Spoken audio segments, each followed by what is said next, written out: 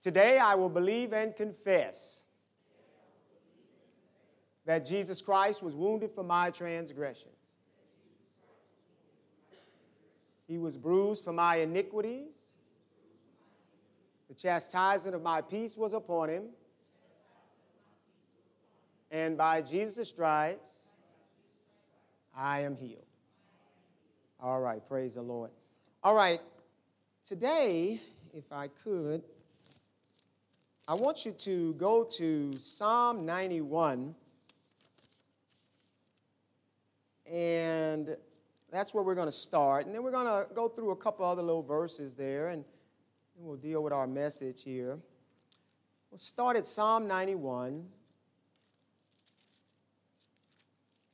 And we're going to read here beginning at verse 11 through 16 is what we're going to read. Psalm 91, beginning at verse 11. We'll read 11 through 16. Beginning at verse 11. For he shall give his angels charge over thee, to keep thee in all thy ways. They shall bear thee up in their hands, lest thou dash thy foot against a stone. Thou shalt tread upon the lion and adder, the young lion and the dragon shalt thou trample under feet. Because he hath set his love upon me, therefore will I deliver him. I will set him on high, because he hath known my name. He shall call upon me, and I will answer him. I will be with him in trouble. I will deliver him and honor him. With long life will I satisfy him and show him my salvation. Now, if you would, go with me to the New Testament, to the book of Luke.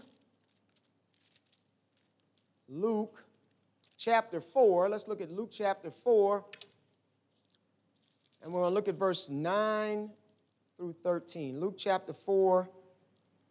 We'll look at verse 9 through 13. And here we are in the temptation of Jesus.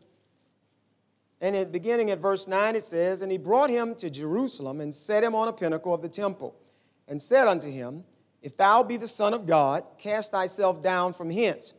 For it is written, He shall give his angels charge over thee, to keep thee in all, and in their hands they shall bear thee up, lest at any time thou shalt dash thy foot against a stone. And Jesus answering said unto him, It is said, Thou shalt not tempt the Lord thy God. All right, go with me now. Just flip over to the book of Hebrews. Hebrews, last book before you get to James. Hebrews chapter 4. And we're going to read a couple verses there. Hebrews chapter 4. We're going to read verse 11 through 16. Hebrews chapter 4, verse 11 through 16. Here we go. Let us labor, therefore, to enter into that rest, lest any man fall after the same example of unbelief. For the word of God is quick and powerful and sharper than any two-edged sword, piercing even to the dividing asunder of soul and spirit, and of the joints and marrow, and is a discerner of the thoughts and intents of the heart. Neither is there any creature that is not manifest in his sight, but all things are naked and open unto the eyes of him with whom we have to do. Seeing then that we have a great high priest that is passed into the heavens, Jesus, the Son of God, let us hold fast our profession. For we have not an high priest which cannot be touched with the feeling of our infirmities, but was in all points tempted like as we are, yet without sin. Let us therefore come boldly into the throne of grace, that we may obtain mercy and find grace to help in time of need. Last place I want to go is to 2 Corinthians chapter 12. 2 Corinthians chapter 12.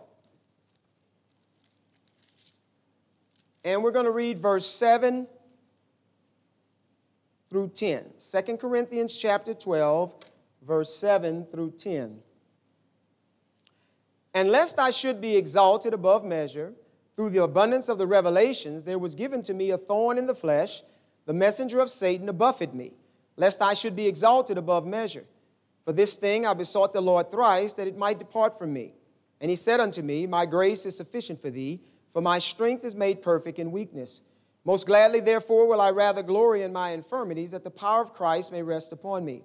Therefore I take pleasure in infirmities, in reproaches, in necessities, in persecutions, in distresses for Christ's sake. For when I am weak, then am I strong. All right. Now let's pray. Heavenly Father, in the name of the Lord Jesus, we thank you once again just to be able to come into the house as your family, to partake of the Word of God, that we might try as best we can to learn of you. We walk and tread slowly upon this area and ground, that we might hear the Spirit of God speak to our hearts, that we might apply your word to our life. Father, we ask it even now in Jesus' name. Amen. Praise the Lord. All right. Yesterday I had several conversations, various people I was talking to, and I was very comfortable, it appears at least in this local assembly, that we've kind of established, I think, God's unreproachable character and God's goodness. That God is not the enemy of man. He never has been. And even though in places where God declares and says, I heal and I kill and all these things, God really was making a declaration of his sovereignty, that he is sovereign. It's God that rules the universe. It's God who created everything. It's God who is in charge of everything. God alone. No other God beside him, even though when Jesus came, he showed us some insight and gave us some insight into what was happening in the realm of the Spirit. That Satan had fallen from heaven, and that Satan was the one who actually, after perverting the planet, brought in sickness, death, disease, all the violence that we see. He is the perpetrator of all of it. And although God may, quote unquote, allow these things to happen, God is not, when it's over, we said, the one who is doing these things. It appears that everyone is comfortable, and I think got that. So now I want to move to the other side of the equation. The other side that is the most troubling side of the equation. Knowing God's character and how he is, how should the believer respond to their trouble and to things that are going on? One of the most perplexing dissertations, I don't like to call them stories because it's real what happened. And I had a conversation a little bit about that yesterday again with someone, is the story of Job. And when you look at Job's life and you look at everything that occurred, it's very perplexing in terms of what occurs and how it occurs and what Job's response is, needs to be, and becomes. I said last week, that we all live in a world where we have to understand there are things we control, things we don't control. Said that there are times when one of the biggest ways that people are dying today, we said, are at intersectional accidents, which really would have been controllable had the person looked before they pulled off. But unfortunately, they didn't, and they ended up dying in a car wreck or something. But there also, we said, things we don't control. And Job is a story where we get to see, or this recitation of facts that occurred, that we get to see a man not in control of the circumstance. The Bible explains to us, actually, that Job was doing well. Job was one of the richest men around. Job had all kind of cattle and things and a family and all this stuff. Job was praying every day for himself and his kids. Job covered the waterfront with approaching God and dealing with God, and his life seemed to reflect that in terms of what it is that you would expect maybe God to be doing. In the first chapter of Job, we find God sitting on his throne and Satan coming and presenting himself amongst the angels, and God asking him where he's been. Not that he doesn't know, but God is inquiring, and he says, I've been going up and down in the earth. And God says, have you considered my servant Job? So it appears then that God is the one who brings up Job. God is the one who puts Job out there on the radar, if you will, but we realize that the devil is aware that Job is there, because his response back to God is, yeah, I see him and I understand everything you're saying, but the problem is I can't get to him because of the fence you've built around his life. So now listen to that, y'all. You got to always remember. So that we now see what? God had literally built a fence around Job's life so that the enemy could not touch him. But when God then brings him up, the devil says, the reason that he's like he is and the reason that he deals with things like he does is because I can't get to him. And then he basically tells God, the only reason this guy worships you or deals with you is because you block and protect his life. So, God says, fine, you can go and do whatever you're going to do, except you can't touch Job. Well, in the next several verses, Job loses all of his children. He had 10 of them. And all of his worldly possessions. Gone. Now, I'm never and have never been critical of Job in my life because that had been it for me right there.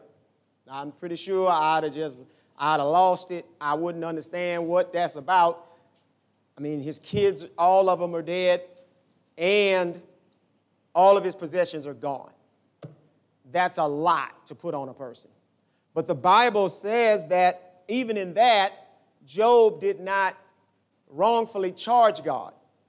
He said out of his mouth, the Lord giveth and the Lord taketh away. Blessed be the name of the Lord. Amazing and astounding profession. So the devil goes back and God asks him again, have you considered my servant Job? Now God's seen everything that's happened already. And he says, yeah, I did.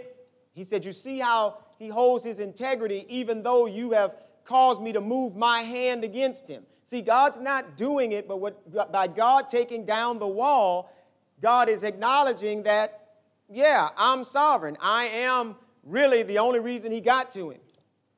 But then he says, you see what he's done. He says, yeah, but a man will do anything for his life. He says, let me touch him, and he'll curse you to your face. In the next verses between chapter 2, 7, and 10, Job loses his health. The devil strikes him with these boils, and Job gets out and scrapes himself in such a way that his wife comes in and looks at him and says, why do you hold to your integrity? Why don't you just curse God and die? Job's response again, amazing response, that should we just receive from God good things and not the bad things? Job then, the Bible says again, did not lose his integrity. You see it on the screen there in verse 10. In all this did not Job sin with his lips. So the Bible is saying to us that everything that Job has said so far, he's not said anything wrong out of his mouth. When all of his children were killed and all of his stuff was taken, he said, the Lord giveth and the Lord taketh away. Blessed be the name of the Lord. The Bible says in that he did not charge God wrongfully. So in other words, he recognized God's sovereignty in what was happening, even though what? God could have done something different, but there's something else that's going on here. Then the Bible tells us in chapter 3, a turn of circumstances occurs. Job had been going through this for some time, and in Job chapter 3, beginning at verse 1, we read this. After this opened Job his mouth and cursed his day. And Job spake and said, let the day perish wherein I was born, and the night in which it was said, there is a man-child conceived. Job has finally broken. His family was killed. All of his possessions lost. He stayed strong. He lost his health. He stayed strong. But it didn't come back immediately. Things were happening. And finally, Job had all he could take in his flesh. And the Bible says Job opened his mouth and he cursed his day. He didn't curse God. He cursed his day. And by cursing his day, he basically says, what was the point of my life at all? I would have been better a stillborn child. And after a while, Job goes through a whole series And he talks, and then his friends show up, and his friends begin to say to Job, come on, Job, when you had it going on, you used to tell everybody how it worked. You told everybody about God, told everybody how wonderful. But now that you're catching it, you're upset, and you're mad, and you're angry. And that goes on for a while. Then another man shows up, none of Job's friends, and he begins to talk to everybody and explain to them, y'all got God all mixed up in the whole situation. Y'all don't have a clue what's going on. The best thing you can do is probably shut up because God is God. Let God do what he do. Finally, he sits down, then God shows up. And God then begins to rail on Job, basically saying, what's up, man? You don't know what's going on. You have no clue what's going on. And God said, will you make me unrighteous in order to uphold your own righteousness? In other words, you're basically saying there was nothing good about the praying you were doing. There's nothing good about everything you did, that even though it brought all these blessings into your life, now that you've been hit like this, you're saying none of it mattered and blah, blah, blah, and you're cursing your day. And God's like, hey, wait a minute. I need to get in this now. God spends some time dealing with Job, and after he's through dealing with Job, Job says, you know what? I see myself now, God. I recognize it, and I repent. And God then, the Bible says, turned Job's captivity, told his friends, y'all were all wrong. Y'all had it all wrong. There was a battle going on up here in heaven. Job was just the gladiator in the ring, and y'all were thinking he had sinned or done something wrong, but no, he was in a fight. And you all were wrong to talk about that. But Job, you were wrong to judge it the way you did. But now he said, I'm going to have Job pray for y'all, and if Job pray for y'all, I'll accept his prayer, and then I'll turn the captivity. And the Bible says that Job's wealth and he was given more children. His daughters were the most beautiful in the land. He was given all children. But we can't forget that what? The 10 kids he had, they're gone. Yeah, the money, he got it back, and the cattle, he got it back. And we say that all the time about things that we are able to get back. But he can't get back those 10 kids. The Bible says that he spent time, he would pray every day that those kids would not be taken away because of something they might have done. He said, my kids, they like to party, doing things. Maybe they forgot God or something in their hearts. So let me offer up sacrifice for them. And then when everything happened to him, all the calamity, he lost everything and all of his kids were dead, he said, the thing I feared the most has come upon me. This is why he was coming to God. That's why he's praying, seeking him. The thing that I feared the most has now come upon me. Now, in the book of James, in James chapter 5, in verse 10 and 11, we find again a very interesting statement being made by the apostle as he's writing to the church. In James chapter 5, verse 10 and 11, he says, take my brethren the prophets who have spoken in the name of the Lord for an example of suffering, affliction, and of patience. Behold, we count them happy which endure. You have heard of the patience of Job, and have seen the end of the Lord, that the Lord is very pitiful and of tender mercy. Now, part of my inquiry yesterday as I was talking to different people was I said, in having discussions and in trying to establish God's, if you will say, unreproachable character and his undeniable goodness in everything and in all things, in his sovereignty and his almighty power, sometimes it can come off as if the people who are suffering, something's wrong with them, let's say. You don't have enough faith, or if you had the faith, you could get to God. If you had the faith. Now, I do believe that I've said it over and over. If Jesus Christ was standing anywhere, he's always showed the compassion and healing. We said, but while we're here, we don't understand all of what's going on. We don't know what all is happening. We know, like today, when we do communion, we know the Bible says that there are some who are weak, sick, and some die early because they won't judge themselves. We know that. But we also know that the Bible tells us we should resist the devil and flee. And he will flee. The Bible says that some things are happening because the devil has gotten involved and he's trying to mimic up something. But the reality is, when it's all really said and done, when a person partakes of this meal like we will today, and they feel that they have done what God has asked them to do, they have the right to stand on God's word. But we talked last week about the man whose kid had been thrown in the fire and then into the furnace and then the fire, and he was drooling and foaming at the mouth. And he came to Jesus saying, your disciples could not heal him.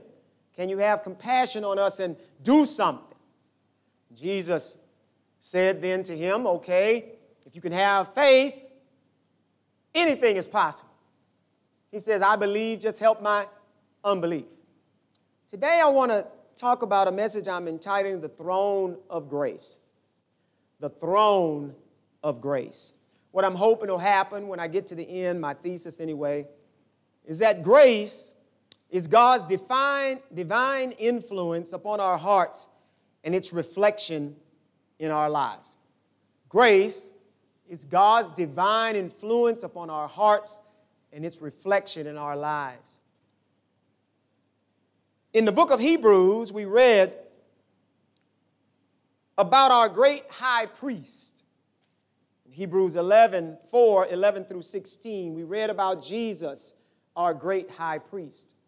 The Bible says that God, in mimicking the ministry of Jesus in heaven, had high priests on the earth who basically were there as a shadow of the things to come, of the real high priest who's in heaven, who has an endless life, and because his life is endless, he is able then to help us on a continual basis. In other words, Jesus will be your high priest until you die.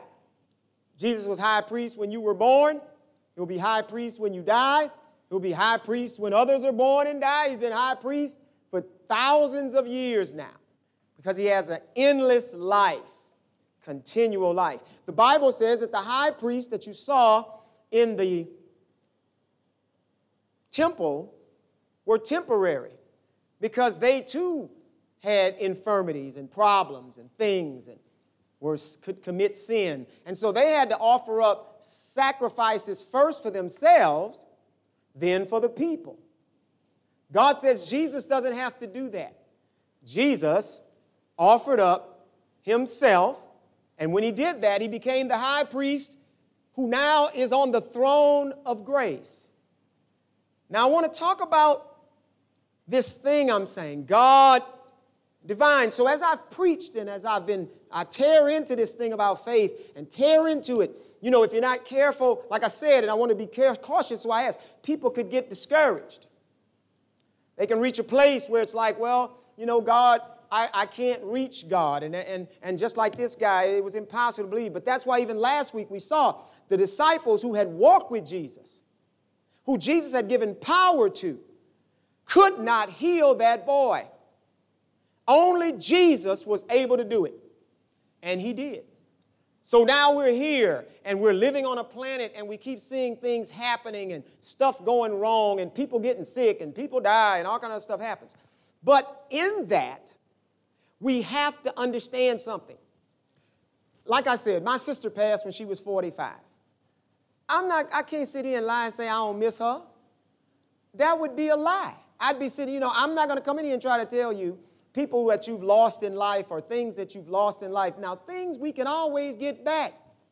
You tell me you lost some money. Okay, we'll get it back. Well, you can make money back. But you tell me you lost a loved one or something of this nature to something. That's a different issue. And we don't go to God and all of a sudden we just all happy and we just going to be happy, forget about it. People lose children. All kind of things happen. In other words, when Job lost those kids, you cannot say that didn't happen. Brother Robert we were talking and that kind of snapped in my mind as we were talking about it. Those kids are gone. Irrespective of why they're gone, they are gone. And like I said last week, we have to take the text for what it says. God didn't raise them children from the dead. But obviously, God gave Job grace to continue on.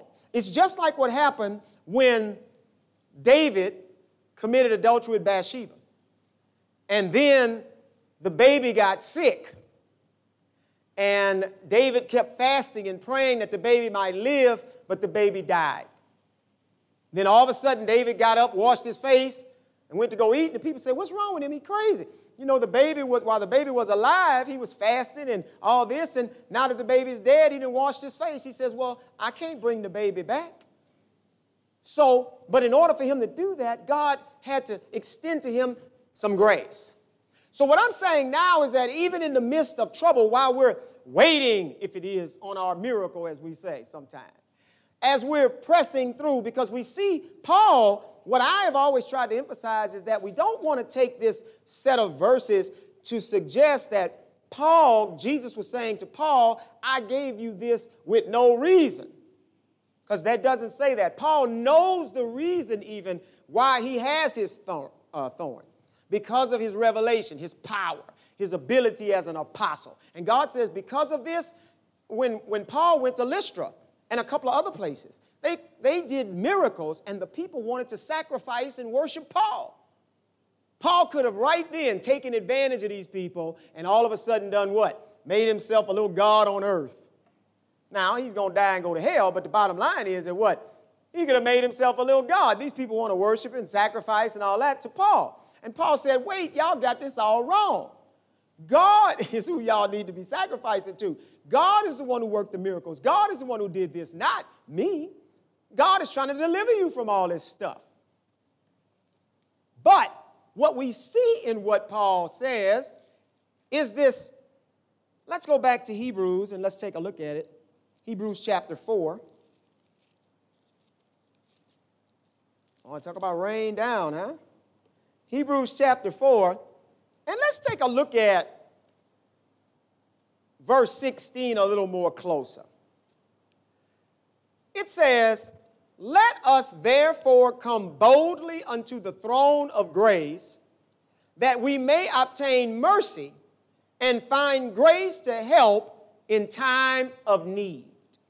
So this morning, I'm on the other side of the equation. I'm talking to the people, to the person, whoever it is that's struggling, going through whatever the case might be, whatever they're doing, as they're hearing and knowing that God is in heaven. God is the one that controls everything. God can do anything he wants to do when he wants to do it. But it doesn't appear he's doing it for me. And I believe I have faith in God. We're not here to question whether you have it or not today. We don't care about that today. We're talking today about the throne of grace.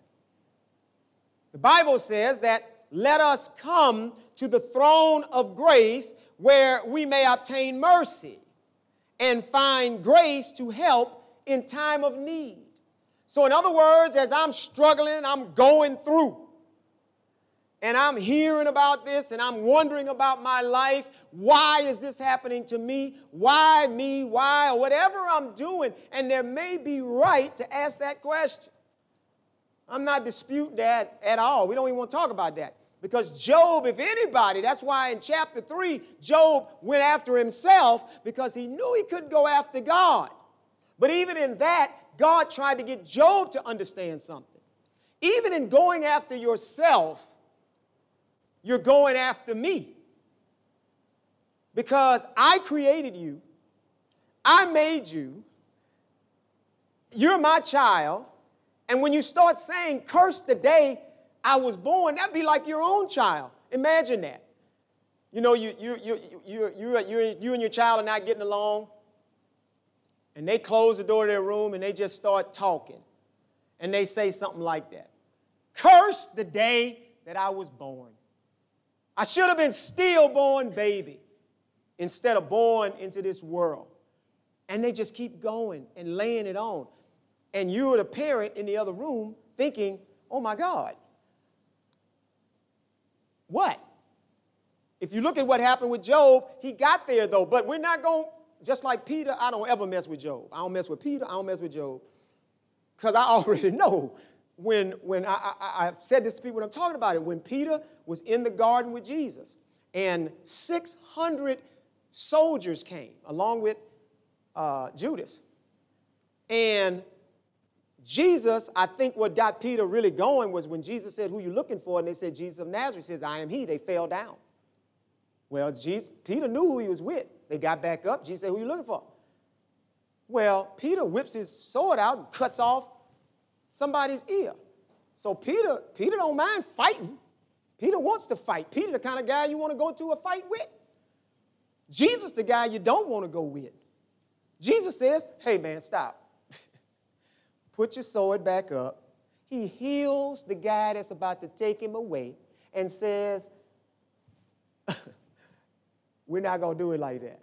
That's the only way we know how to fight. So Peter gets his stuff and he runs too, like everybody. And then when he gets around and Jesus, they say, don't you know him? He's like, no. I don't even think I'd have showed up.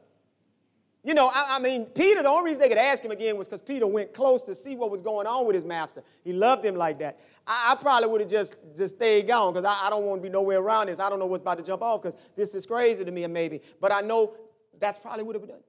Job, the same thing. Oh, my God, I just cannot even fathom in one day losing all your kids. So you got to think about that now. Your kids, if y'all got kids, one day you lose all of your kids and you lose everything you own. All of it. And Job still didn't curse God. Job still didn't say anything wrong when it was all over. But see, most people, I'm not going to say y'all, most people I'm saying, most people by that time start questioning whether there even is a God. You know? And then they will begin at times to rail on themselves because they look at other people's lives and they start wondering, what did I do wrong? Why me? Why can't I have this? Why am I that there? And they feel that way, and I understand it. God understands it. You know, that's why the Bible says here, we have a high priest that hasn't not been touched with the feeling of our infirmities. If you think about it, people say, well, Jesus wasn't sick. That's true. Jesus never was sick. Okay? As the Son of God, he wasn't sick. But the Bible declares, you know, Mel Gibson tried to do in the Passion film, Mel Gibson tried to do a real rendition of what the Bible says. And they would not even allow him to put that film out because the Jesus in that film had been beaten so bad that he was disfigured and all kind of stuff. And they wouldn't allow him to even put the movie out. Why? Because nobody wants to think about that kind of Jesus. But the Bible says in Isaiah, he was disfigured beyond recognition. So they beat Jesus so bad, and they hit him with whips and all the stuff they did to him, such that they disfigured his body to the point where you couldn't really recognize him. So when the Bible says that we have a high priest who's been touched with the feeling of our infirmities, it doesn't matter what we suffer when it's all over, Jesus has suffered more. Not only did it happen when he didn't deserve it.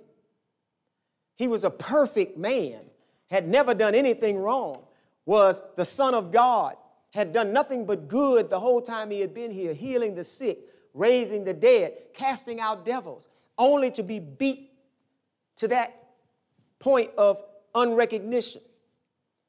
So the Bible, though, says that he was bruised for our iniquities.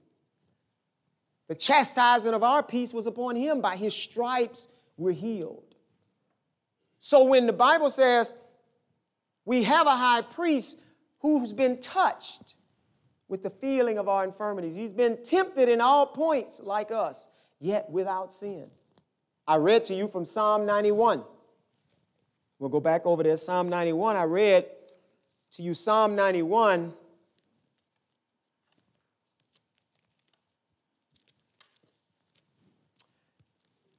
And in Psalm 91,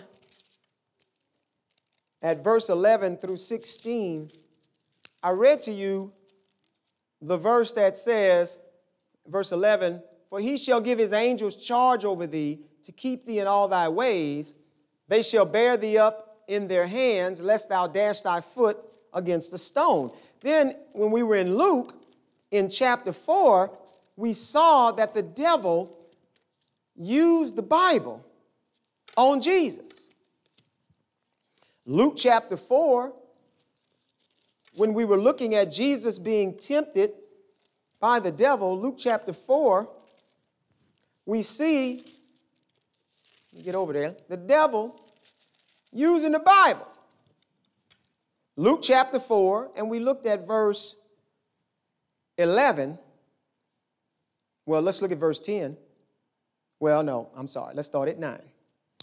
And he brought him to Jerusalem. The devil brought Jesus to Jerusalem in the spirit, and we assume in his flesh, and set him on a pinnacle of the temple, took him to the top of the temple, and said unto him, if you are the Son of God, jump off of here. For it is written, that's Psalm 91, he shall give his angels charge over thee to keep thee. And in their hands they shall bear thee up, lest at any time thou dash thy foot against a stone. And Jesus answered and said unto him, it is said, thou shalt not tempt the Lord your God. So in other words, Jesus, the devil, takes the psalm that promises all of these blessings and throws it at Jesus and says, if you really are who you claim to be, then jump off of here. Because the word says, God will catch you and his angels will keep you. And then Jesus basically threw it back at him. The word also says, don't tempt God. See, folks, we need to understand that the word is, the word is full. There's so much in it. It's so difficult to really know from cover to cover what moment you in, what part of the intergalactic warfare is going on at any time. But we know the word is there to comfort us and to give us instruction on what to do when we don't know what to do. So we do know that the Bible says Jesus is our high priest. He's been tempted like we have. If you look at Psalm 91 again, where we were, I'm going to go back over there. When you get through the verses that he used to try to tempt Jesus, you get down to verse 14 and look at what it says. Because he hath set his love upon me, therefore I will deliver him. I will set him on high because he hath known my name. He shall call upon me and I will answer him. I will be with him in trouble. I will deliver him. Now I want you to think about this for just a moment. If you look at verse 14, and then we're going to look at 15 again with 14, look at what it says. I will deliver him.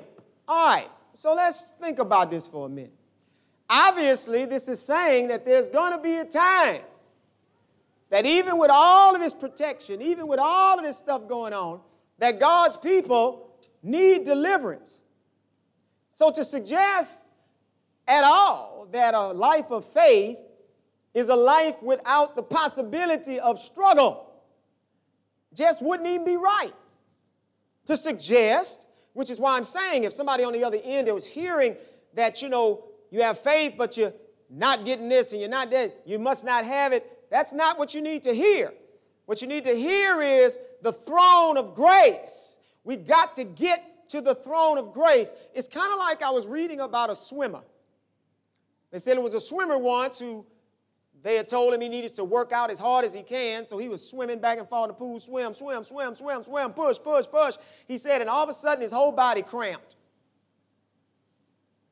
And y'all know what happened, right? He sunk to the bottom of the pool. Not only did he sink to the bottom of the pool, but he could not get to the edge of the pool. You know how they tell you if you can't swim, just do whatever you can, just get to the edge. If you get to the edge, you grab, you can hold yourself on. But his whole body cramped. He just fell to the bottom of the pool. So he literally was down there drowning. And the only reason he didn't drown was because there were people out there who jumped in and pulled him out. And asked him what happened. Well, they could tell because his body was stiff and stuff. But he could have just died. But the point is that in his thought process of swimming back and forward, it is true that normally getting to the edge works. You know what I'm saying? It works. He's a skilled swimmer. He knows how to swim. Probably swam many times without anybody out there. But this one time, when he decided to do what he did and he ended up going to the bottom, the fact that people were there helped to bring him back up and get him to the edge. The throne of grace to me, you all, is like that edge. You got to see yourselves. Sometimes this is how we have to see ourselves. You know, we're like the swimmer, you know, and in life, sometimes things happen. And we don't really know what's going on, but we know one thing. We at the bottom of the pool. And for some reason, if somebody don't get in here, we gonna drown. That's how it feels. That's what's going on. My business is going under, whatever the case might be, a sickness, things that happen in people's lives. But we know God, just like this man knew. I know I how to swim. I'm a lifeguard. I'm all of that, right? But right now, you are in need, brother. You're in need. And when you are in need, God did not say in that verse, let's look now, you need. This is what we need to understand about this. In the book of Hebrews, let's go back there again when we're talking here about the throne of grace. Let's see this. In Hebrews chapter 4, the Bible tells us before we get there about the throne of grace, it tells us that we don't want to be like the Israelites were. And when we hear God's voice, we harden our hearts and we have an evil heart of unbelief. He says, when you're going through and we're struggling and things are happening, what I need you to understand is that we need to labor that we might enter into the rest that God has for us. Look at Hebrews chapter 4, verse 11. He says, let us labor, therefore, to enter into that rest, lest any man fall after the same example of unbelief. For the word of God is quick and powerful and sharper than any two-edged sword, piercing even to the dividing asunder of soul and spirit and of the joint and marrow, and is a discerner of the thoughts and intents of the heart. Then the verse 14 says, seeing then that we have a high priest that is passed into the heavens, let us hold fast to our profession. See, in other words, when trouble is hitting, see, what I should do if I was Job, I wasn't. I'm saying Job, obviously, in chapter 1 and chapter 2 was doing this. Was that chapter 3 that he let go of the side of the pool. But I'm not here. I already told y'all. See, I'm trying to be very cautious nowadays. I want to make sure I'm being clear. I wouldn't have made it to the side of the pool. I'm sure if I was Job. I don't have but 2 kids, and if they called me up and told me both of them just got killed, you don't need to lose the rest of my stuff. That right there probably make me be like, what? You know, but then on top of that, all your money gone. I mean, you know, it's just incomprehensible to me, that situation. But Job obviously somehow held on to God. And what we have to realize is it wasn't Job's strength, though. That's where we get it mixed up. And even if it was, this is why it collapses in chapter 3. See, there's some people who can take a lot of stuff. You know, they go through a lot of stuff. You know, I mean, they were raised hard anyway. So they go through, they tough, they rough. But there's some things that can break any people and anybody.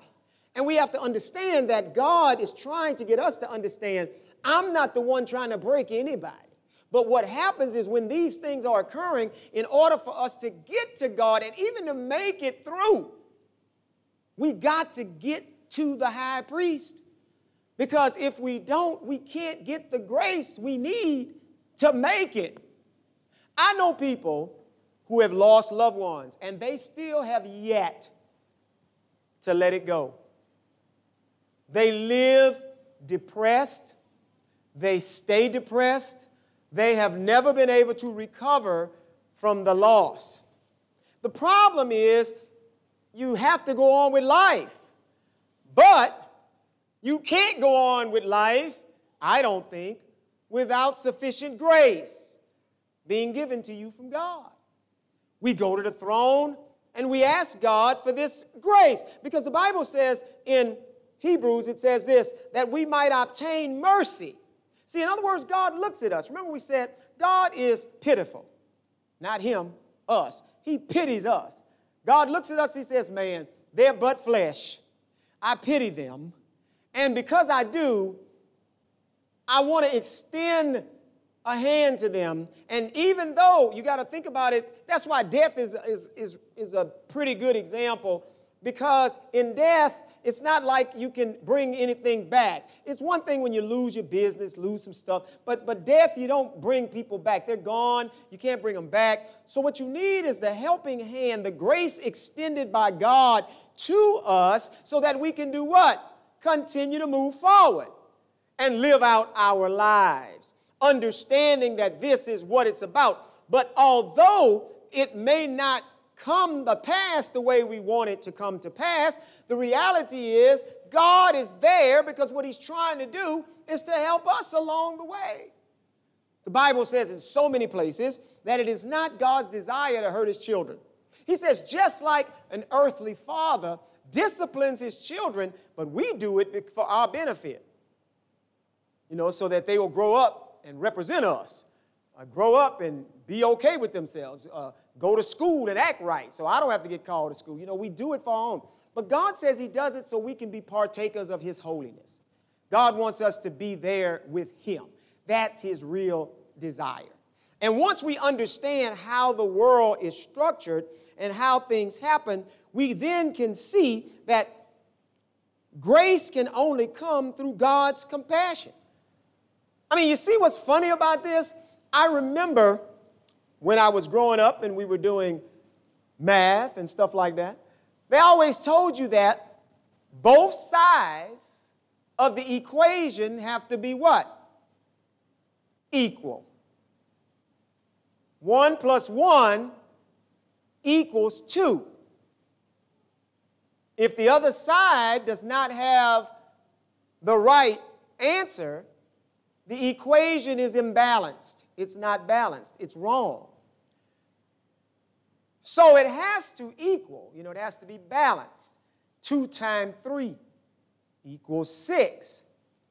And anytime you want to find what's missing, you have a way to do that. So if it's 6 times x equals 18, you have to move the x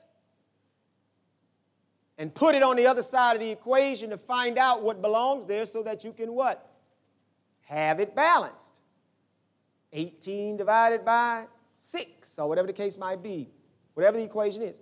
When it's over, think about God. Man, this is so awesome. Think about this. God is on both sides of the equation. In other words, God is the one who set in motion when it was over what happened with Job, because it could not have happened unless God said it was okay. But it did not happen until it happened because God said it wasn't okay. In other words, God built the fence around Job. God took the fence down. Job said what Paul told all of us to understand. I came, it's what he said, after his kids were gone and all of his stuff. I came naked into the world, and I'm leaving naked. The Lord gave it, the Lord took it away. Blessed be the name of the Lord. So in other words, God's grace kicked in for Job to be able in that moment to make the right confession about God. He was able to say with impunity, because the Bible says he didn't sin, with impunity, the Lord gave it and the Lord takes away. And I'm always, like I said, that's why I keep reiterating it, I just don't understand that because we don't understand the grace of God. The Bible says in one place, God can give peace that passes all understanding. Things happen that we just can't, and God can give us peace through that. Now, unfortunately, for most people, we really don't like to major in this stuff because most people would like to just kind of stay in the away from stuff in general, because it's better to just live life and hope none of this happens. But Sister Lori and I, we went to this rehab place the other day to visit someone. And as I looked at all of the people that were in the wheelchairs and kind of broken and just trying to get around and all of that, one older lady, she was like, I'm going home. And I asked the lady, well, where's she going? She actually was going back to the nursing home. But she was excited just to get out of there. But she was in her little wheelchair and everything. And as I looked at all these people, I thought to myself, at one time, these people probably were doing it, having their life in front of them, doing all right. And now today, they're struggling. They're in here doing what they have to do as best they can. But grace can keep them through even that. That's the idea. As I kept looking at it, I was thinking, it's one thing to walk up to somebody and say, well, Jesus can heal you, right? But then if you like the disciples of Jesus, some people say, well, God don't even do that no more. Well, let's put it on the side. Let's assume that he did. But you like them disciples, and you can't get it done. Grace, at least, people should be left to understand. Grace, that's why I'm saying if God didn't do it, he's on this side. His sovereignty allows it. But on this side, God says, come to me. See, listen to me. If God tells you to come to him, it's obviously he ain't trying to hurt you. God says, come to me, and I will grant you grace. So that because of my mercy, you're down and out for the count. Doesn't matter why. That's not the point. You're down and out for the count. God says, come to me, and I have compassion on people, and I give grace to deal with where you are. We might scream, not y'all, but I might scream, God, but why am I where I am? Why can't I be somewhere else? That's not the question, Job. The question is, will you receive my grace? Because you don't know what's going on. See what Job, man, I bet you when Job died. Now, again, I don't know if it's Judgment Day or when all of the replay plays. But I bet you Job is going to be some shocked to find out he was the gladiator in a galactic battle. That God challenged the adversary, the most powerful wicked spirit in the universe, and said, what about Job? What? I mean, he's going to probably be just shocked that Job, God was the one who put your name in the ring. He had that much confidence in you, and you got about 5 rounds. At least, you got past White would have been.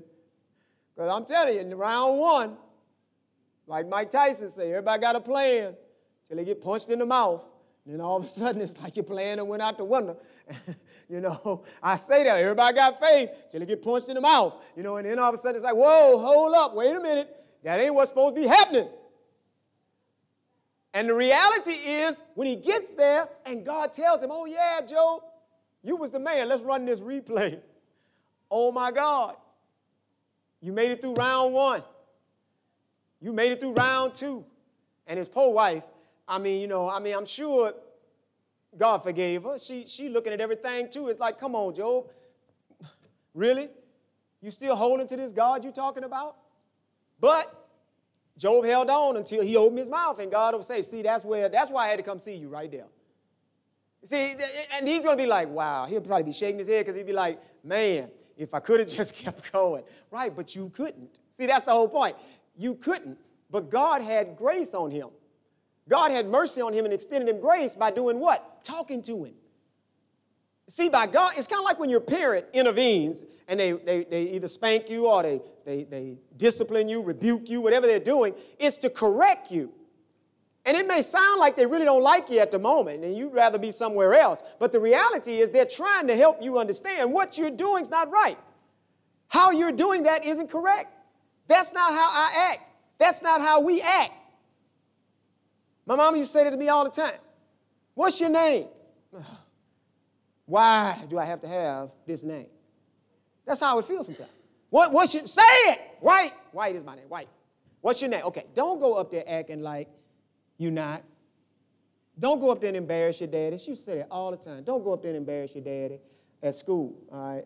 And I was like, but, okay. And people did know us. I mean, unfortunately, that was true, because I remember once I did go around the corner. We used to camp out in my backyard, and we had a tent, and we camped out one night. And this day, I do now understand why my mama understood why I was stealing eggs and throwing them at people's houses and stuff. Because, I mean, right now, Sister Lori, if she has, the little eggs, you put them in the refrigerator. If you got 12 up there, well, one missing. If you had 6 and you know 3 missing, you know what's in your refrigerator for the most part. Well, I would take them and try to arrange them. She got 10 up there, so I'm going to take 2, move them around, so maybe she won't know I stole 2, so I could go throw them at somebody's house. And I think I may have even told y'all the story. So one morning, a friend of mine, 2 of them, we go on an egg mission, get out the tent, we go around the corner, and we're instead of planning our escape before we go, we planning it while we standing out in front of people's house. Now, it's like 6 in the morning. All right, I'm going to go this way, you go that way, we're going to do it. Okay, all right, y'all ready? Yeah. Soon as I go back, as I'm coming forward, the man is coming out of his garage.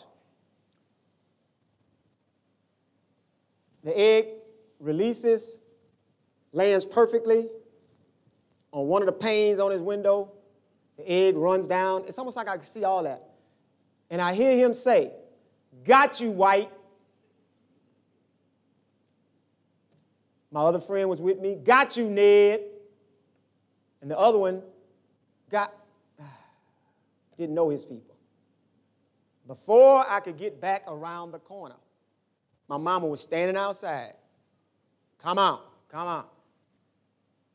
So fussing at me or handling me during that moment wasn't because I was right, even though I might still felt like, well, why are you being so harsh and all that? So God's like, look, if anything is happening right now, that's why when he got on Job about what he was saying to him, he wasn't mad at Job. He was trying to get Job to understand, you are talking about stuff that you don't understand. You're talking about stuff that you don't really know. And you keep talking about curse your day and why this and why that and all the stuff you're saying. And the only reason you're in this battle is because I put you in it and I got your back. Matter of fact, when it's all over, God gave him all the stuff back and more kids. But those kids that are lost, we got it. But God can also give him grace to do what? To make it through. And because the Bible doesn't say it, so I'm not declaring this is so. But in my mind, I just believe a God like that, unless Job's children were doing something they really shouldn't have been doing, in my mind, they was just casualties. And I believe Job will see his kids again. That's just my thoughts. I don't know. I can't make that a certain. But the Bible doesn't indicate they died because of something they was doing. It appears that they got caught up in the battle. And they were in the house, and bam, and that was part of Job's life that the devil was allowed to go after. And I don't understand that, and I'm not going to try to understand it. All I want to know is what's in the text. Like I said before, God didn't tell us, so I ain't even trying to explore that. All I know is that God gave him back more children to the point that they say Job's daughters were the most beautiful daughters in the world. I know a person personally who went to St. Jude, lost her daughter to cancer.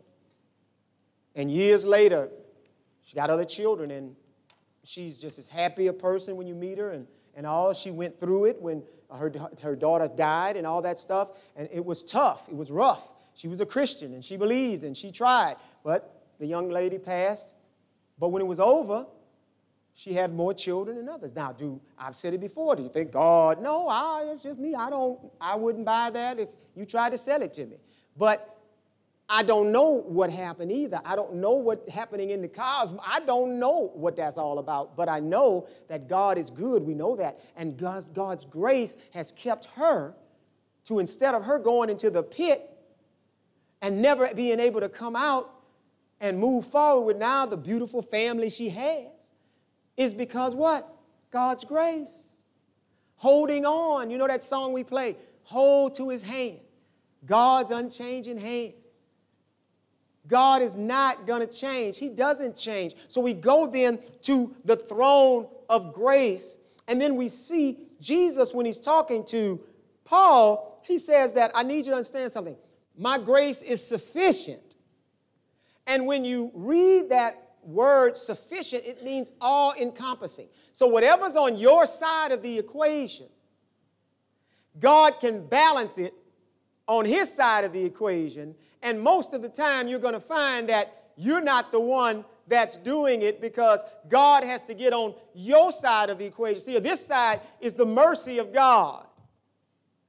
And then God comes on your side of the equation and gives you grace. To do what? To follow through. Grace to make it through. Grace to get to where you got to go. I tell people this when you think about the Israelites. If you think about the Israelites, they were in slavery for 400 and something years.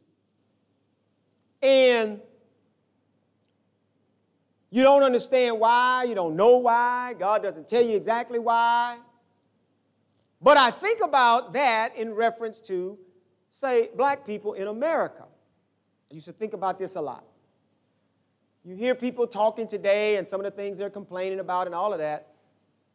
But I tell people, and I had a conversation with somebody yesterday about this, when you think about all the Christians throughout the world who are suffering martyrdom and other things that are happening in their country, being burned at the stake and all kind of crazy things that are happening,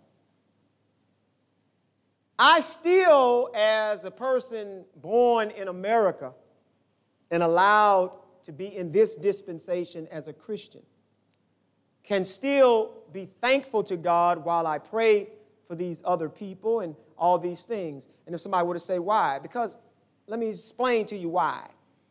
God answered the prayers of our people many, many years ago, where you could not do what we can do today, where you could not. People may not like it. It don't matter. It ain't about what people like. It's about what we can do. Today, we can go and be doctors. We can go and be lawyers. We can live in neighborhoods that once we couldn't. We can go in restaurants we once couldn't. We can. Why? Because God granted grace. Grace to people who worked hard. Grace to people who worked other people's fields. Grace to people who worked other people's kitchens. Grace God gave to them, that we might in this hour stand on their shoulders and stand and be able to do what ought to be done. But sometimes people are so busy complaining, missing out, and failing to understand what these people went through, not just 60, not just 100, but 200 years ago. You might not have even been able to walk up any street. Grace, though. In our neighborhoods, the church was the most powerful organism in the community. How, when all that was going on, and today we're like what? Nothing. We're like a poof. Nobody even cares about church. I mean y'all, yeah, obviously. But people don't need God. They have gone into the world. They're doing all kind of stuff. They've left the church even. When the church was the place where all of the people rose up, almost every single civil rights leader came up out of the church.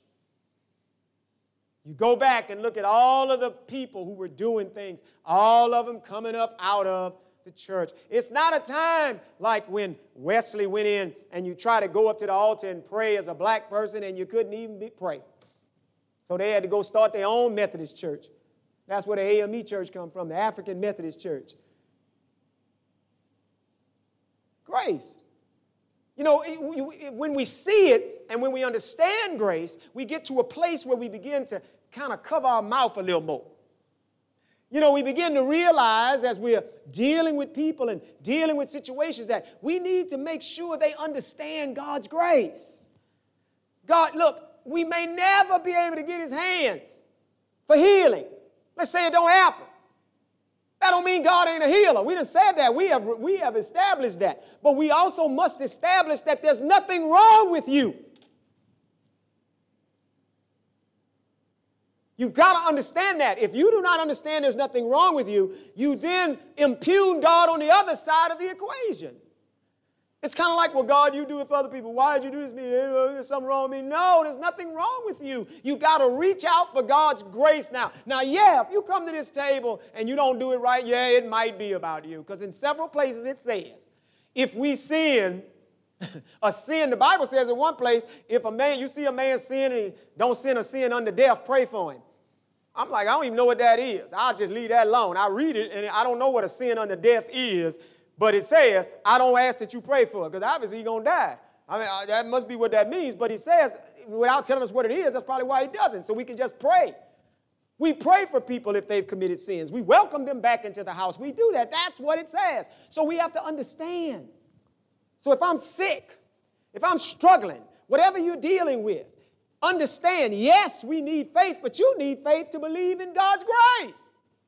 Yeah, you need faith to believe you can get on your knees and that God, when you get up, you're not going to walk away depressed. You're not going to walk away feeling guilty. You're not going to walk away feeling condemned. You're going to walk away strong like Job was strong. You're going to believe God and you'll stand through the test of time.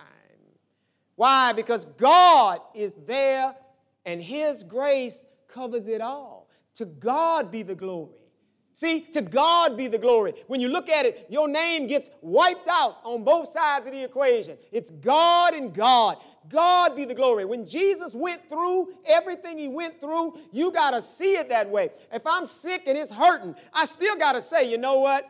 It don't hurt much as Jesus. Jesus, give me the grace I need. Not to suggest that I don't have any pain. Faith is not a lie. That's what I told Sister Lord the other day. Faith is not walking around saying, your foot don't hurt. Your foot hurt. Don't lie. Tell me my foot don't hurt, my foot don't hurt, my foot don't hurt. That's not faith. Your foot may hurt, but you are confessing that what? By Jesus' stripes I'm healed, and I believe that God will bring that healing into my body. That's what you're saying. Faith ain't lying, but I need faith to grab God's grace for sure. When this time of waiting is happening.